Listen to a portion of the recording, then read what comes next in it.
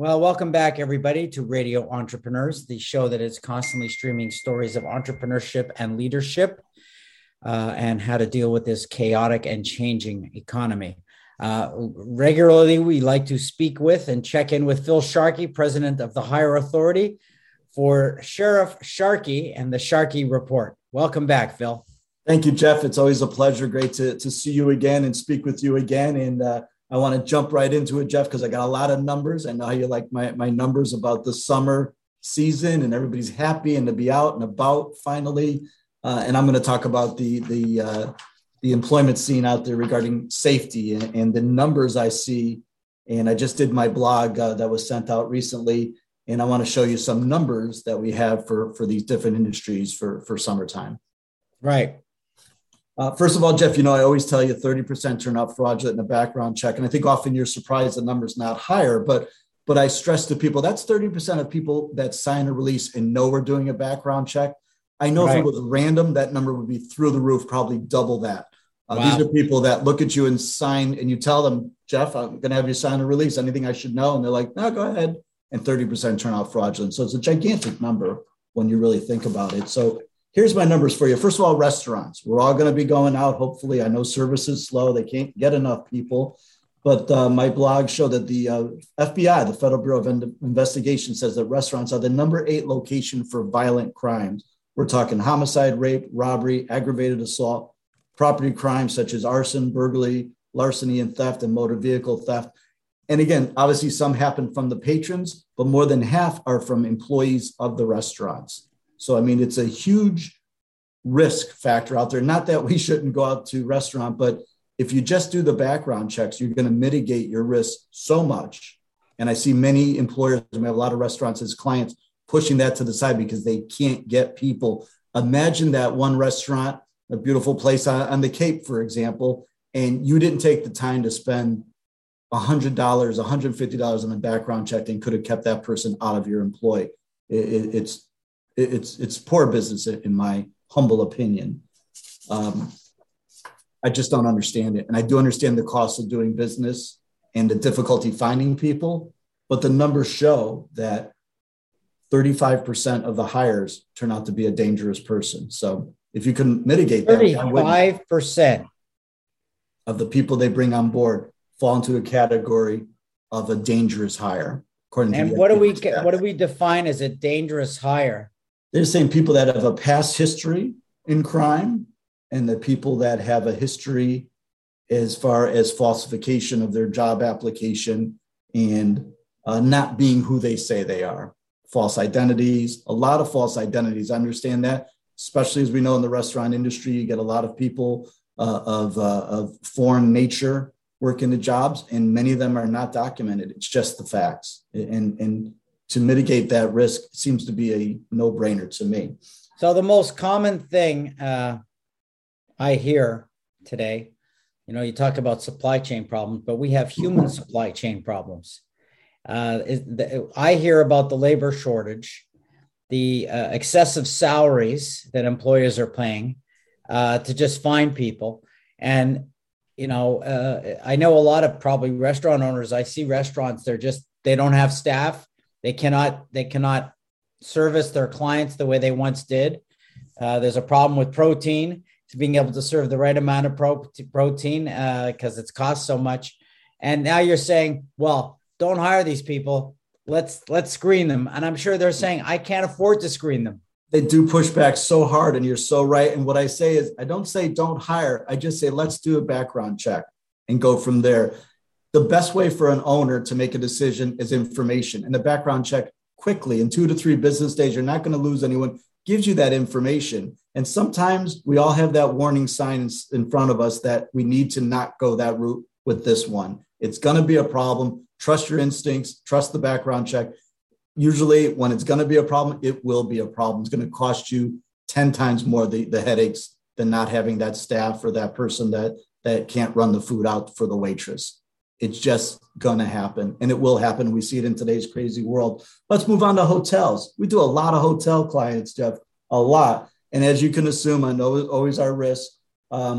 While some hotel theft is committed by guests or their visitors, hotel staff embezzles money, credit cards, jewelry, clothes, and electronic gadgets, Ladders, a recruitment and job-seeking organization, published a survey written just last year that says almost half of the housekeepers have stolen something from a guest. So I understand there's a high turnover. Half have stolen something from a guest. So they said the survey found that 43% of all the professionals surveyed disclosed having stolen property items from a guest at least once in their career, with cash and technology being the most frequently looted item. I know when we all stay in a hotel, I know that's my number one concern, especially because I'm insane with this field, but I know that's everyone's concern. And it's rightfully so. It's a lower economic, usually hiring group. And they, again, the numbers say half of them have stolen in the past, and they get repeated jobs. Many hotels do not take the time to screen. We screen for quite a few, and I commend them. And they do surface unbelievable negativity. And, every time I do check into a hotel, when I do go, they always say, "Oh, your room is totally safe, sir."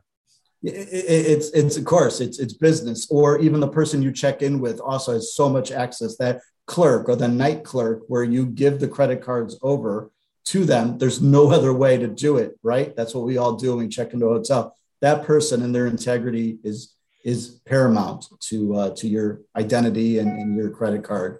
So another field that, for a criminal check only, you can mitigate problems, and a criminal check will cost someone between $50 to $75. And I know we have staffing problems, but it's that yin and yang, right, Jeff? Are you going to risk your business and your name and the publicity and the marketing hit that you would take from a major theft? Or somebody putting on TripAdvisor that, I stayed there and my this and this was stolen. It's not worth it not to, in my humble opinion. I don't know how you can't, and I do understand that employers can't get people either.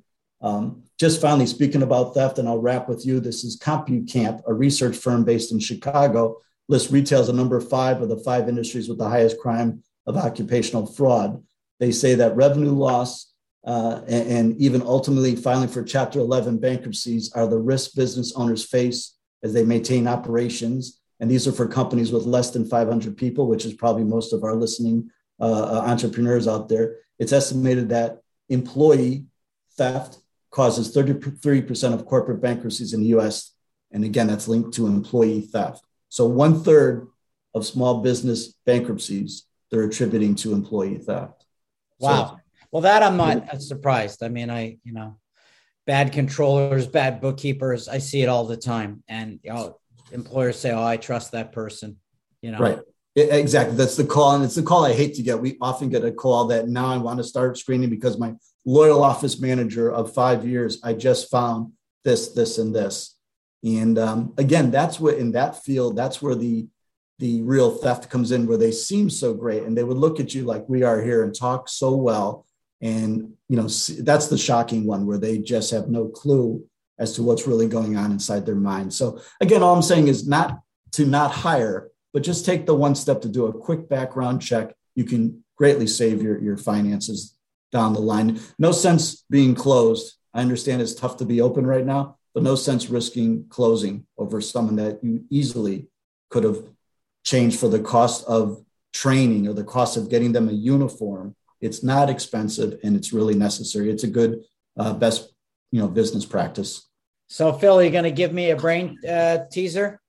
I don't have a brain teaser for you necessarily, but I do have a sort of superstar in the lying field as we're talking about. And we're going to wrap with Jeff. This is the Dr. Laura Callahan, and she was a Homeland Security IT chief. And what a position. I mean, it's the person who was in charge to manage the database of all the terrorists coming into and out of our country.